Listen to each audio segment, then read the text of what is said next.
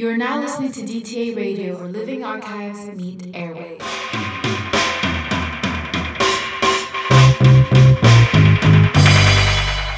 Hello and welcome to the first episode of Voicing Olive's Legacy, a brand new podcast series by Decolonizing the Archive. I'm your host, Chloe Teali, and today I'll be talking to Yasmin Begum, one of the winners of the 2022 Olive Morris Memorial Awards.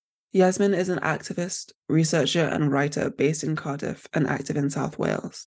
Her recognition is well-deserved, not just because of the breadth of her activism or the depth of her liberational thinking, both of which we'll hear about. But the award connecting Yasmin to Olive is also appropriate because their stories are so similar. Just as Olive did, Yasmin has experienced squatting, and she spent time as a teenager in activist spaces. This was a formative political experience for her, just as it was for Olive, that helped her to process and contextualize the injustice that she was seeing in her community. I hope you all enjoy learning about Yasmin's radical stance and work as much as I did.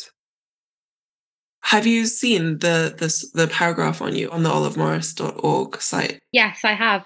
I was really amused by it because I self-nominated for this award. Okay.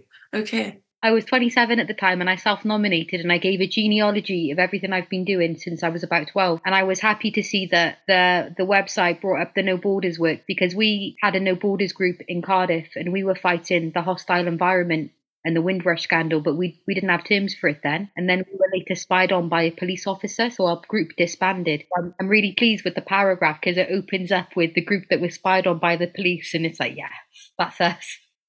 Fascinating. And I guess, do you feel sort of related to Olive through that? Because so much of her work was, part of that was not the combatants, but the sort of resistance against the police. It's funny because the sort of general understanding at the moment is that the police are relatively benevolent, but then you see that Olive was continuously fighting against them. And now hearing that your group was actively spied on, that narrative really falls apart.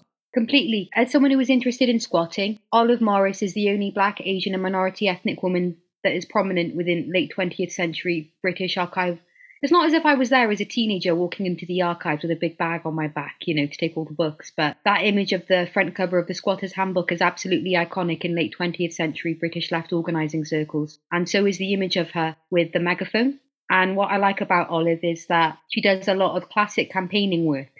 Like, classic as in, she is a Black woman, she organises with Black and Asian women to create that organisation. But a lot of the work that she did around resisting state violence offers real, brand new, radical prisms through which we can understand ideas of resisting state violence, but also the radical imaginary, because not everything that she did was merely, combating stuff. It was also building stuff and thinking about new ways to do things. So even contemporarily, Olive Morris's work would be looked upon as cutting edge because of the conversations that we're having about police abolitionism. So she never did work that compromised her, and I appreciated that because she worked outside of London in Moss Side and Manchester. She worked in London in the legal clinic. She's part of this gold standard of British activists. And what I appreciate is that I've never seen any respectability politics related with the figure of Olive whatsoever. And I felt that sometimes. Like, I look at figures and I'm like, oh, you were a solicitor, you studied law, you came from this political background, And in that way, I'd always felt somehow as an activist I was lacking, as a working class person, as a BAME person, as a Muslim, as a woman, because I didn't necessarily have this grand genealogy that I could draw on. But I guess Olive Morris sort of gave us that in many ways. She never did work that she felt compromised her. So I've really appreciated this, as I think that with regards to disproportionate stop and search, incarceration and deaths in police custody, I too have sort of seen an emergency in my wider community of racism. And so I wanted to immediately respond much in the same way Olive did. And I think long term, part of making this sustainable is to build towards the same things that she did as well. For example, we want to maybe not set up No Borders again, but certainly set something up that looks at supporting people experiencing racism, as well as the proactive FOI requesting police stations and whatnot. I think that squatting supported Olive Morris reduce her day-to-day living costs, and that she saw a political emergency relating to safeguarding, whether this was the safeguarding of young people against state racism, you've put into words a sentiment I've had for a while about how she kept her overheads low, but also just didn't succumb to respectability politics or to the pressures of living in the 20th, 21st century. With squatting being increasingly criminalized and the laws changing, and I think it was 2009, do you see it as still a viable option and having done it yourself, or are there alternatives that you would support? I think that it's not something I would recommend people do, because when the law changed, unfortunately, it meant you couldn't squat places that were residential. So, for example, when I was in SOAS, there was a group who squatted a Pizza Hut, and they kept bringing us up saying, we've squatted a Pizza Hut and there's no shower. We're like, of course there's no shower, it's a Pizza Hut. And they're like, we couldn't squat a house because it's residential. I'm like, okay, why didn't you go for a bar? Why would I go for a bar? Well, you go for a bar because the landlord lives above the bar and it's not residential, but it's got a shower and a kitchen, ain't it? I didn't think of that. Can you text me any pubs I can break into to squat? No, I can't, because that's intent to cause criminal damage if you get caught on your phone with my number and I put the phone down. So the years between 2009 and 2013 irrevocably changed squatting in the United Kingdom. This means that it's not as viable to do. So I'm not necessarily sure that it's a goer as much as it was when Olive was alive. In London, you get property guardians where people pay to look after empty properties. I wonder what Olive Morris would think about property guardians. Would you say that they were paying to squat? The squat in Cardiff was called the Red and Black Umbrella, and it was a hotbed of political organisation and activity. This is where we did the anti-imprisonment for police protection work. This is where they can put you in prison, chuck the key away and say, oh, well, you come out when I say you're done. It's like a form of indefinite detention that's legalised in the United Kingdom. I think that there's... if Olive couldn't have squatted, she couldn't have done the work that she did. And we're seeing a lot less work being done. I'm not sure how to articulate it. It's like the promulgation of the white supremacist capitalist heteropatriarchy has led to such a crisis in the cost of living and in living costs, and of neoliberal austerity in coloniality, that the traditional avenues of radical activism and anti-white supremacist activism are slowly being closed as we see a rise of what Jones would call triple oppression. Hearing you speak and having thought about this, we can't practice mutual aid because we're all just so tied down in surviving. But mutual aid would be feasible if there were like a tipping point of people that were capable or radical enough to band together, and they're just somewhere between the individualism that neoliberalism promotes and the individualism that's necessary in the cost of living crisis. There's just no space for it. I agree. I've been really happy to see the rise of mutual aid societies, but mutual aid societies can't bring people back from the Caribbean. The Windrush scandal. There are loads of people who were deported from Wales, and then because Welsh anti-racism is a lot weaker than English anti-racism because of the relationship anti-racism shares with the state, it's like if Windrush victims aren't getting a look in, Welsh Windrush victims aren't even getting the smallest of look-ins. So I think it's a good thing to see, but I worry that because Cardiff was traditionally like the most like Black and Asian place in the UK like 100 years ago, I wonder if we're seeing a decreased level of political radicalism when it comes to third world solidarity as we become more and more British or more and more Welsh.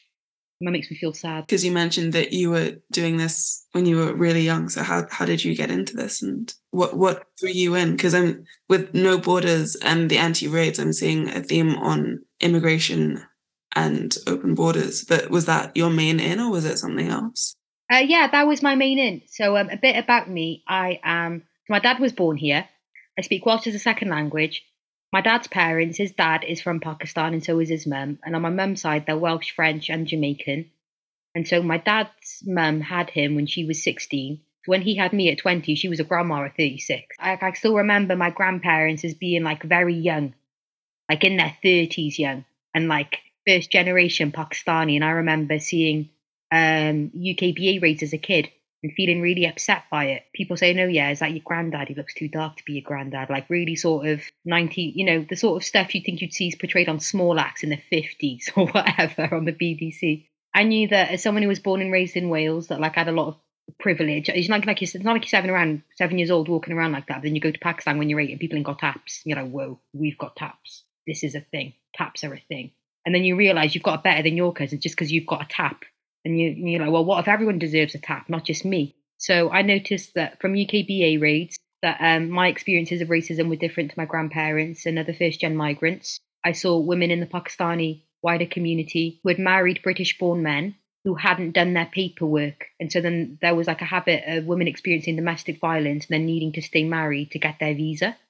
Things like this. When I saw the No Borders group in Cardiff, I was 12 or 13 and I got involved because it just seemed really natural to me. And we used to make petition, do campaigns, have meetings. And I hated school. I took out 2 restraining orders against children because they were racist to me. I had to call the police. It got that bad.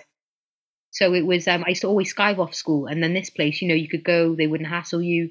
At this people's autonomous destination, you could read Bookchin, you could read Goldman, Chomsky, Kropotkin. I always wanted to do the conquest of Narn on the experiences of second and third generation curry house workers after it. The No Border stuff was what they were what was big.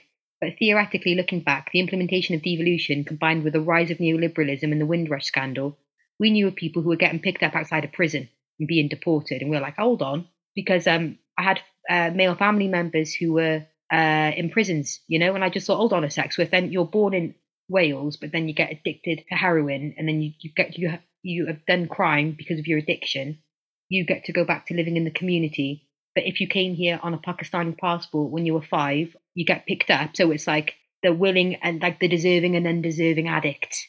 And it just blew my mind. This is when G4S became in nomenclature.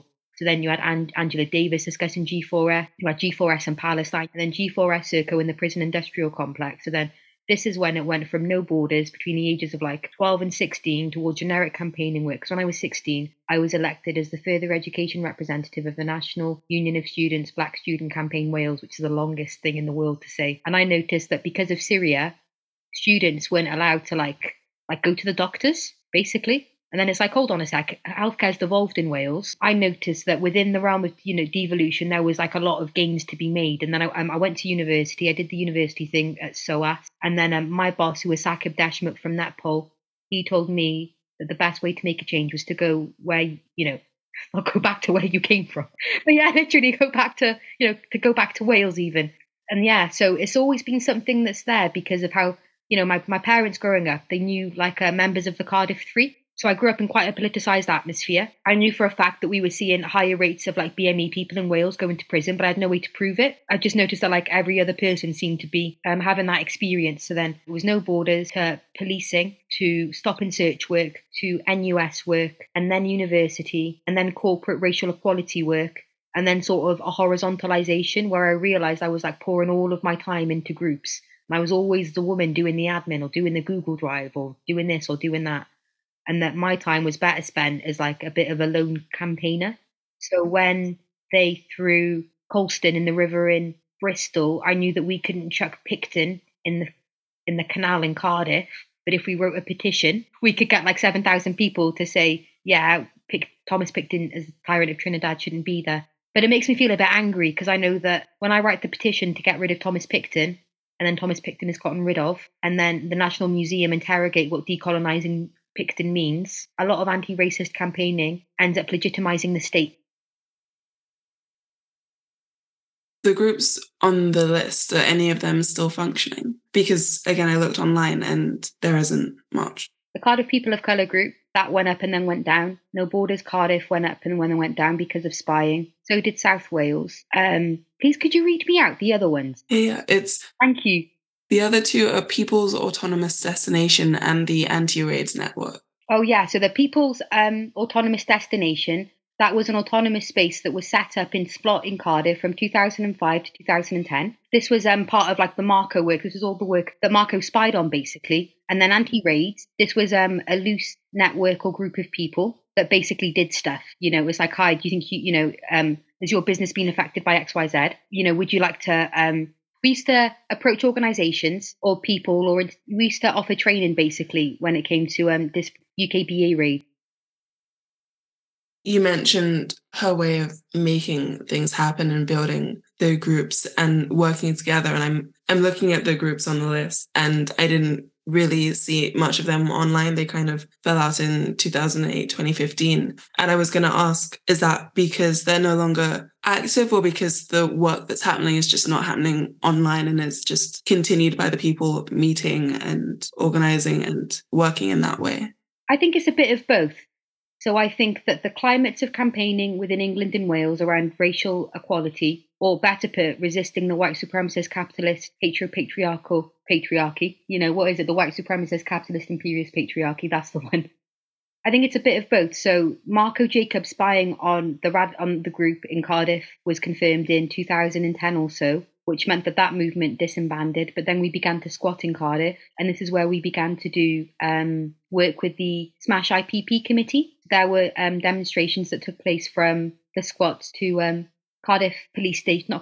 My apologies. So there was we did demonstrations in 2012 from Splot in East Cardiff to Cardiff Prison, and I think that we're seeing like a burgeoning age of neoliberalism in Wales because of devolution. And I think that this has gone hand in hand with a deracialisation of discourse within the UK, where we've gone from the Race Relations Act to the Equality Act, when now we're in a position where the highest levels of disproportionate incarceration of Black people in the United Kingdom is in Wales. But we're not seeing those prison abolitionism movements come out of Wales. And if we are, so for example, Lowry Davis of Swansea BLM, she's Welsh Ghanaian, she was approached by the police to spy on people. In HMP Berwen, Un Dodd, the Welsh Radical Group for Independence, I did FOI requests that I gave to Un Dodd that proved that there was a pattern of discrimination against Welsh language speakers. But as Black, Asian and minority ethnic people don't have that same recognition under the Equality Act as the Welsh Language Act, the prison industrial complex can't exist without racial disproportionality at a time of rising neoliberalism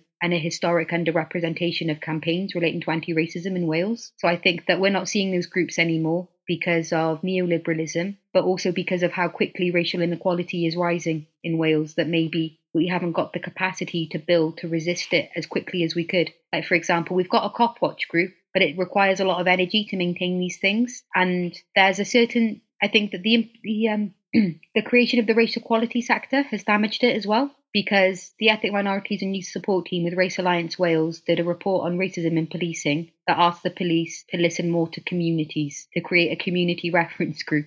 Could you imagine what Olive Morris would have said if, say, someone went up to her and said, "Hi, Olive, is it all right if we have a community reference group to promote equality in Moss Side where you're volunteering?" Like in Moss Side of all areas. So when I look back at these historic figures like Olive, I don't feel as disheartened as I do day to day. I've noticed that since I worked as a researcher in racial inequality for the Ethnic Minorities and Youth Support Team when I left university, I noticed that grassroots in Wales, and that we weren't really seeing groups anymore. And so I volunteered with the first three Black Lives Matter Cardiff groups and did admin on the side, basically. But we're not really seeing groups emerge, I don't think, in the same way in Wales because of like nationalism, because, nearly 1 in 3 people supports Welsh in independent Wales. So I think a lot of people are seeing nationalism as the vehicle to jump on. And then including BME individuals as well, would you say? I'm so sorry, I forgot what I just said. That people are seeing Welsh nationalism as the vehicle to jump on. Yes, definitely. Like, for example, Yes Cymru didn't have a BME group, and then a BME group was set up called Yes Cymru POC, and we changed our name from Yes Cymru POC to POC for Indy when we found out that Mahmoud Mohammed Hassan had died following police custody in January 2021, because we didn't want white Wales to think that Yes Cymru is fighting deaths in police custody when they're not. So then we changed our name and we launched a campaign. So if you could type in POC for Indy and then type in Mahmoud Mohammed Hassan. So my friend used to babysit him when he was a child, and the police, with Mark Duggan, the police didn't confirm the death that allowed the officers to all get on the same page and start singing from the same hymn sheet. So Lee Jasper broke the news on his blog, like BAME Lawyers for Justice. That blog went viral. That blog went out. I rang my mate. My mate confirmed his death. We changed our name. And then we started to campaign. And the thing is that in this Twitter thread, I wrote a Twitter thread about his last hours. And then there was a call to arms at the end, which was the petition calling for the release of CCTV and body cam footage. And that, Tion Wayne retweeted us. What?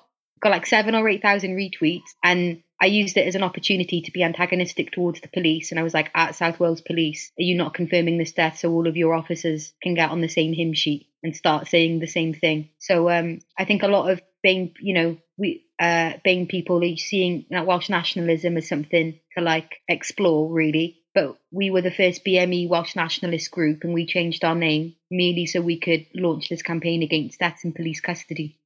Yes Cymru, within 5 days, had set up a group called Yes Cymru BAME, and Yes Cymru BAME had edited the Independence in Your Hand book.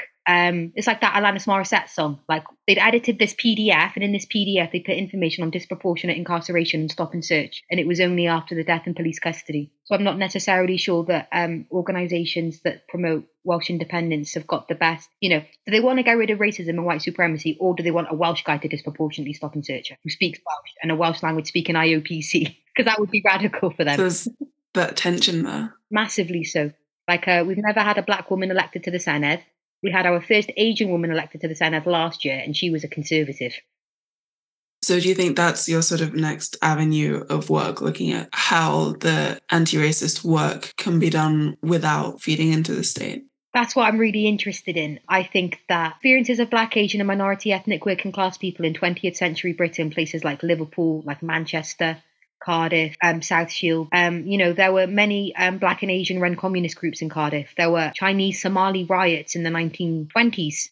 The Somali people, they were striking. They brought in Chinese sailors to break the strike. And then, kids are told, don't walk down Bute Street. The Chinese and the Somalis are shooting at each other again. And there's no history of complete history of the 1919 race riots or the intra-BAME race riots or the histories of black communism or legacies of Asian communism here. So I'd be really interested to look at how to decolonize and dismantle the pre-existing archives on BAME communities in Wales to understand how we've gone from being policed as British subjects to British citizens, and the nature of coloniality that still exists around engagement, heritage and activism, because people went door to door after the 19 race riots in Cardiff that I allowed to on a fiver to go home. And I see this as no different from like the racist van. So then we can point to the Alien Order Act of 1920 as an early example of racist legislation to affect British BAME communities. And I think that as we're seeing this historical renaissance, I'm keen to see Wales as part of it as well.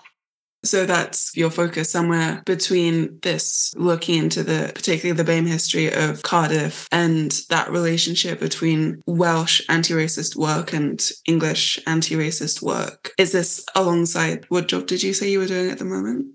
At the moment, I'm unemployed. I was offered a job as the Project Decolonisation Officer at the National Library of Wales because they didn't give me a job description or person specification, so they withdrew the job offer. And it's the first time the job was ever made in the history. They assumed I didn't speak Welsh when I did and then lowballed me on the job offer. And it's like, what makes you think Yasmin Bacon doesn't speak Welsh? Oh my goodness.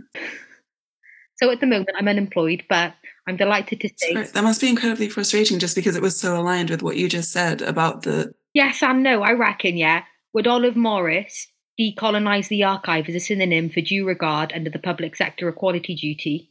Or would she say, this is cleaning up institutional racism, I'm not on this? They've done me a favour because I think that a lot of decolonisation work outside of major institutions within the M25 is a synonym for the practice of equality, diversity and inclusion relating to a lack of work under the public sector equality duty that replaced the Race Relations Act duty of 2000. So in one way, they've done me a huge favour because now I can hold my head up when I walk to the halal meat shop. But I co-wrote a bid with a Black, Asian and minority ethnic-led creative organisation for 150k that includes creating an archive of like working class Cardiffian people who are BAME. We're embargoed by the Welsh Government until they announce it. But if I'd said yes to this library job, I couldn't do this cool job with like the oral history of Bute Town Carnival. So swings and roundabouts.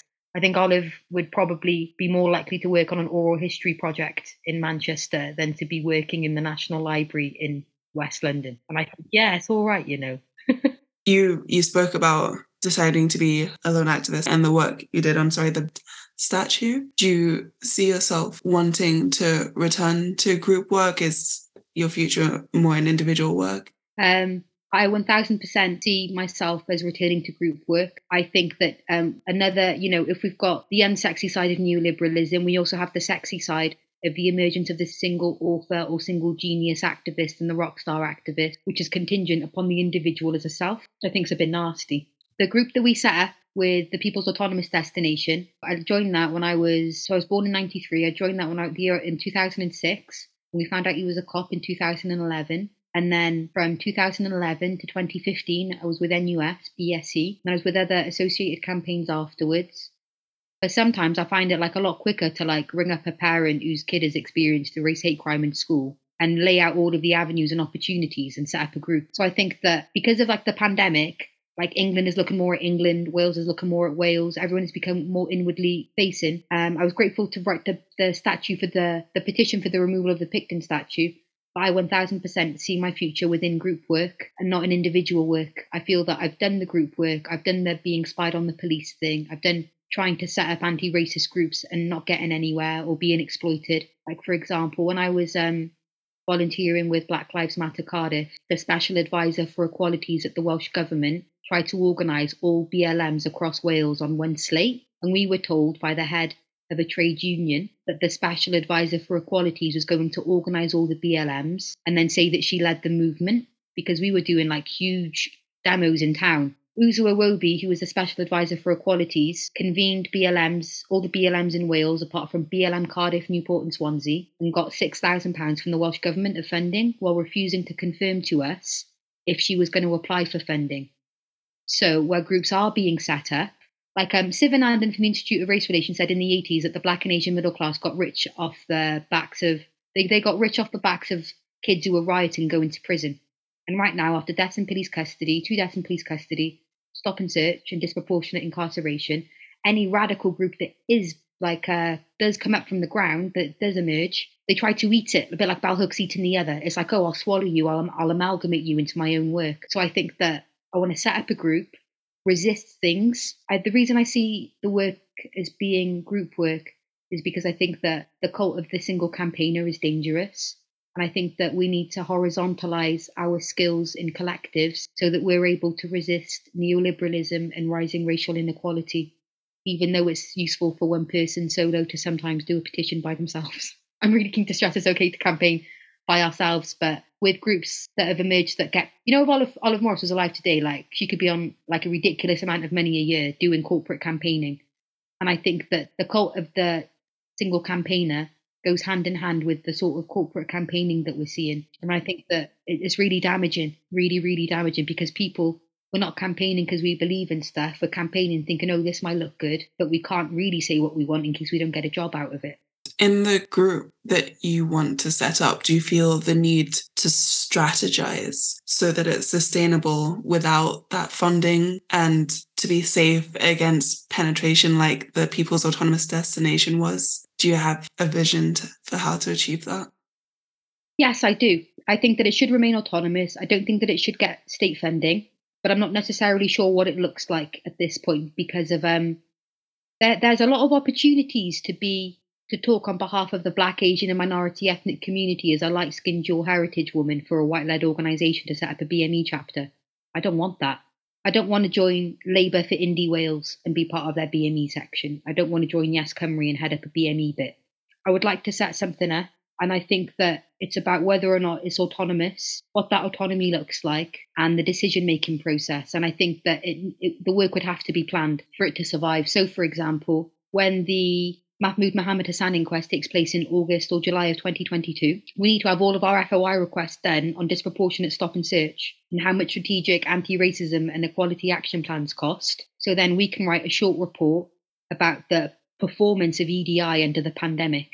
Saqib Deshmukh, who was the head of Hackney Youth Services, I mentioned Saqib before, he worked with young people who undertook peer-led research on policing in Hackney during the pandemic, and they found that racist disproportionality went up. So I think that once you start doing campaigning work with a group, and then you do it robustly in this way, it'll be easy to make it organic and to get more people. We need a group like this, basically, because if I didn't have forums like this where I could express myself 17 years ago when I was 12, you know, I might be a Lib Dem. Maybe not a Lib Dem, but I would have been sucked into the corporate apparatus of Labour, Conservative Party, Plaid Cymru, Lib Dems, and the exposure to figures like Morris, Buck Chin, I don't know, Amrit Wilson, people like this.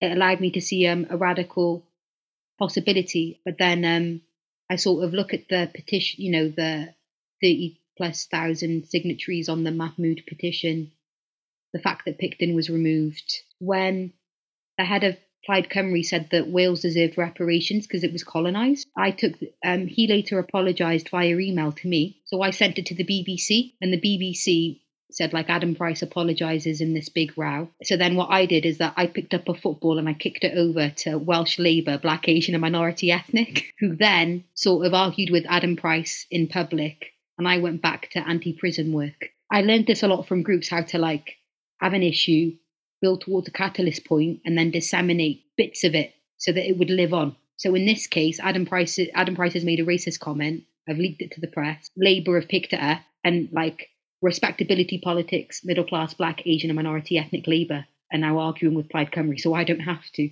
And I think that having those forums, working together, group work, collaborative work, horizontalisation work, and planning the work in advance around things like when inquests are going to be, or the anniversaries of police violence or state violence is really important. Like there's no plaque in Cardiff to commemorate the race riots of 1919. But I think that any group that did stuff around this area, it could be an idea to put up a plaque commemorating it. Yeah, there's the de-radicalization of these movements through the industrialization of the field. You use such better words than I just have, but do you know what I mean? I haven't. It's just because I live on Twitter because I'm unemployed at the moment, aren't I? So I'm like, ooh, how does so-and-so say something snappy in 280 characters or less?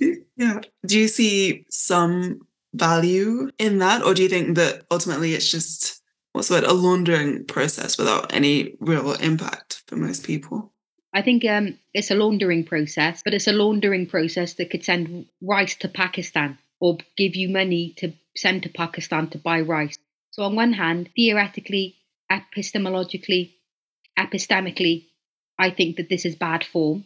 But in terms of praxis, we're going to say, listen, yeah, you're a first-gen migrant. Your job is tied to your visa, but this isn't radical enough for me, even though you send your mother money every month. You know, it's like the most disgusting look in the world. I think we see a lot of it in England and a lot of it in Wales, and it's growing. I think Neon is a good example of it. Neon is an organisation that offers campaigning training, offers good training. It's valid and legitimate. But Neon is emblematic of other organisations that embody the neoliberalism and the industrialized, basically like a campaigning industrial complex. And I struggle with it. Like, for example, Edge Fund. Edge Fund don't really fund Wales-based groups. And 2 or 3 years in a row, Edge Fund have emailed me asking me to do work to subsidise their work, but I would work for free. So then Edge Fund is like a left-wing corporate organisation. As you know, it's an organisation that runs training and campaigning. But for any of these to exist within like the white supremacist capitalist heteropatriarchy, it's contingent upon capitalism. And then campaigning as a model. And, campaigning as a model, I don't know, when Neon does climate change training and it's UK generic, but then they want Wales-based participants without understanding devolution, when Cardiff is 20% BME and amongst the top 6 cities worldwide vulnerable to climate change because of the sea levels, I think these organisations, while they are well-meaning, they set us back. And it's epistemologically potentially insincere territory. I think it's a bit of a campaigning industrial complex that so many of our friends and family members are hired within it or have their wages from it, that it's become taboo. But whether or not we realise it, it allows campaigning to be a fox and hound. So, for example, Race Council Cymru convened BLM Cymru. BLM Cymru is the fox. They are the fox that says that there is racism. And then Race Council Cymru, which is headed by the former Special Advisor of Equalities of the Welsh Government, becomes the hound in chasing organisations. And I think that when it comes to corporate campaigning, combined with the rise of the race equality sort of sector, this has got really weird implications when it comes to abolitionism and what abolitionism looks like, or abolitionist discourses on hate crime, because it's too easy to get someone in to give you a workshop who's a professional campaigner through an organisation, but emboldening the police, is it theoretically right to signpost people to an institutionally racist police force so that the police can become a greater arbiter of what isn't racist violence? And I think that professional campaigning is tied up with this, whether or not people necessarily realise it. And I think that I don't feel comfortable with where it's going. I can't really see a fair and equitable future when it comes to organisations like this within the landscape that we share, because they share an extractive relationship that is predicated and contingent on the theft of intellectual labour from grassroots campaigners and activists. Makes me tamping. Heavy stuff that really pulls it together quite tightly. Thank you. I think about it loads because everyone does it, but we're not allowed to talk about it, or what happens when neon training doesn't work, for example, because someone might campaign and they might campaign for 3 weeks and be really good at it and win something, but then someone might campaign and do it as part of their job and get paid for it. So then it doesn't really put money in people's pockets either sometimes. That answer somehow gives a lot of context to what you were saying at the beginning about feeling the need for more support and more people doing the work in Wales when you think about the breadth of everything. And I imagine you know the few people that, like you said, you hate the football over, you know the few people that are doing the work and where they're doing it. Do you have hope for the way to draw more from Cardiffians, did you say? Yeah, that's our demonym, Cardiffians. Bianca Ali, who was a member of Black Lives Matter Cardiff in the Vale, was arrested and went to court because she organised demonstrations during the lockdown. Basically, she was organising demonstrations against deaths in police custody after Mahmoud Mohamed Hassan died following police custody in January 2021 after being in Cardiff Bay Police Station. South Wales Police were really worried that it might break out into a riot situation. I'm worried that we're going to have to see a catalyst or a breaking point for it to become better. And I think that this is partially why we've had to wait nearly 2 years for the inquest into the death of Mahmoud Mohamed Hassan. Cardiff is home to the oldest continuous black population in Britain. And Cardiff is still very, very racially segregated. Like 1 in 5 people in Cardiff is BAME. And I'm like, having lived here all my life, most of my life, my parents both being born and raised here, I feel frustrated in that on one hand, I would like my city to be more equal and fair. But on the other hand, we're seeing exceptional levels of like worker alienation in late capitalist society. So if people want to go to work and then come home and watch EastEnders and eat a big bag of crisps because they're depressed, I'm putting an unfair burden of duty of care on them based on what I think they should be doing, which is why I think that Morris's work in setting up, I think it was food in Moss Side. She was in Moss Side People's Centre, and because she was part of the Race Today Collective, and the Race Today Collective, alongside Darcus Howe and other writers, split from the Institute of Race Relations. The Institute of Race Relations is gradually becoming, dare I say, less relevant than it was 30 or 40 years ago. And she could see that like all that time ago. Sorry, I forgot what you asked me because I went on the Wikipedia page. No, it's all right. You were making just this really good point about how if people just want to relax and be themselves after the grind, then that's fair. Yes and no. I struggle with it. Because in Wales, it's like the government gives money to organisations to do anti-racism work to mitigate racism. That's really important, but this also means that the traditional radical grassroots work is now work that is paid work, which means that we have an industry emerging. So the traditional pathways and forums where radical discourse might arise, that's not happening now because of the growth of the racial equality industrial complex in Wales that's grown.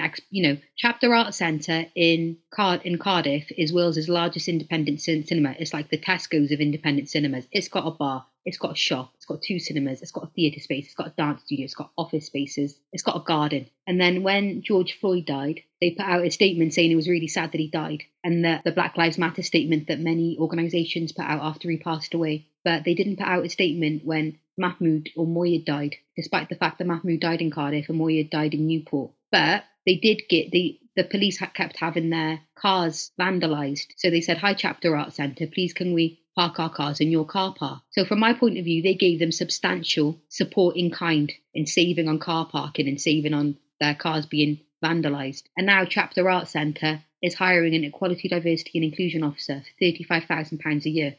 I'm just not sure necessarily what the answer is, because the whole reason that the cars ended up in the car park in the first place is because they were being vandalised by local kids who were writing Justice for Mahmoud on them. So I think that setting up a group like this, we could do things as simple as FOI request disproportionate stop and search, make the case that it's an issue, and then launch a campaign to write a petition, to get 100 signatories, to make the people in the Senedd debate it, to make stop and search training a mandatory part of the curriculum when it comes to personal and social education, and then monitor to see what the impact is. But I need to realise I'm not Ibiza or Anglesey or the Isle of Man. Like, I'm not an island, and that even though I know it's a good idea for kids to get stop and search training, I need to try to holistically build towards not only like support towards building, but also try to give back and not be a matriarch. Because like, who do you think you are, not coming to the Reeds meeting? I'm going to come and get you. You can't have that sort of attitude, And it just to that point, it sounds like if the kids are saying justice for Mahmoud, then then there is support there. Perhaps not. You've clearly got this incredible long-term vision for it, but the alignment is there. That's what I'm thinking. So then if we do stuff like get the stop and search training, if we make sure that you get stop and search training in the language you speak, so then for people that do this as part of their job or could deliver it, we could ensure that practitioners have got work going into schools delivering these workshops. And then if a kid says, "Oh, miss, the police officer told me he was going to extraordinarily rendition me to Anglesey," we'll be like, "What?" And then when from the disclosures that children give, there might be an opportunity for partnership work between that school that you've done the workshop in, like say the most BME school in this whole area, and yourself. And then it's like peer research on the police. Who's going to say no to that? Like, oh no, the kids can't do research. The kids can't explore democracy. Can't have the kids doing that, But yeah, so long term, but I'm just worried we're going to get spied on, or the government will try to co-opt us, or, someone will try to make us a constituted charity against our consent, which is what happened with BLM Cardiff. Yeah, but the person who did it, their parents used to menace everyone. And if we'd all told our parents, so-and-so's doing this, they would have told us to stay away. So community is important. Thank you for listening to my conversation with Yasmin. You can find her on Twitter at Punkistani93. That's PUNKISTANI93. I'll leave you with some recommendations she gave me for media on Cardiff of the 80s. It's something called Ebony 1984. If you type it in YouTube, it comes up, and it's a black magazine show that went on the road to Cardiff. So there'll be images of pre-gentrified Cardiff that your parents will recognise. And then the other one, this might be more up your street than their street. The second one is called Unsafe Convictions, and it's about the Cardiff 3 case. So BBC Panorama did their own investigation in 1992 that found shock horror, the police lied. And the findings from that documentary reopened the case, and they also rewrote the law for pace laws. So if you type in like Unsafe Convictions, BBC Panorama, the Cardiff 3, that'll come up. And it's got a really interesting breakdown of the type of institutional racism and police corruption that took place in Cardiff, in the Cardiff 3 case in the late 80s, because in the Ebony film, like 3,000 BAME people left Cardiff in the 80s alone, so there was like a huge depopulation. So I think that I really hope you enjoyed them as much as I do. Decolonizing the archive, recontextualizing and recreating a past, present, and future that includes you.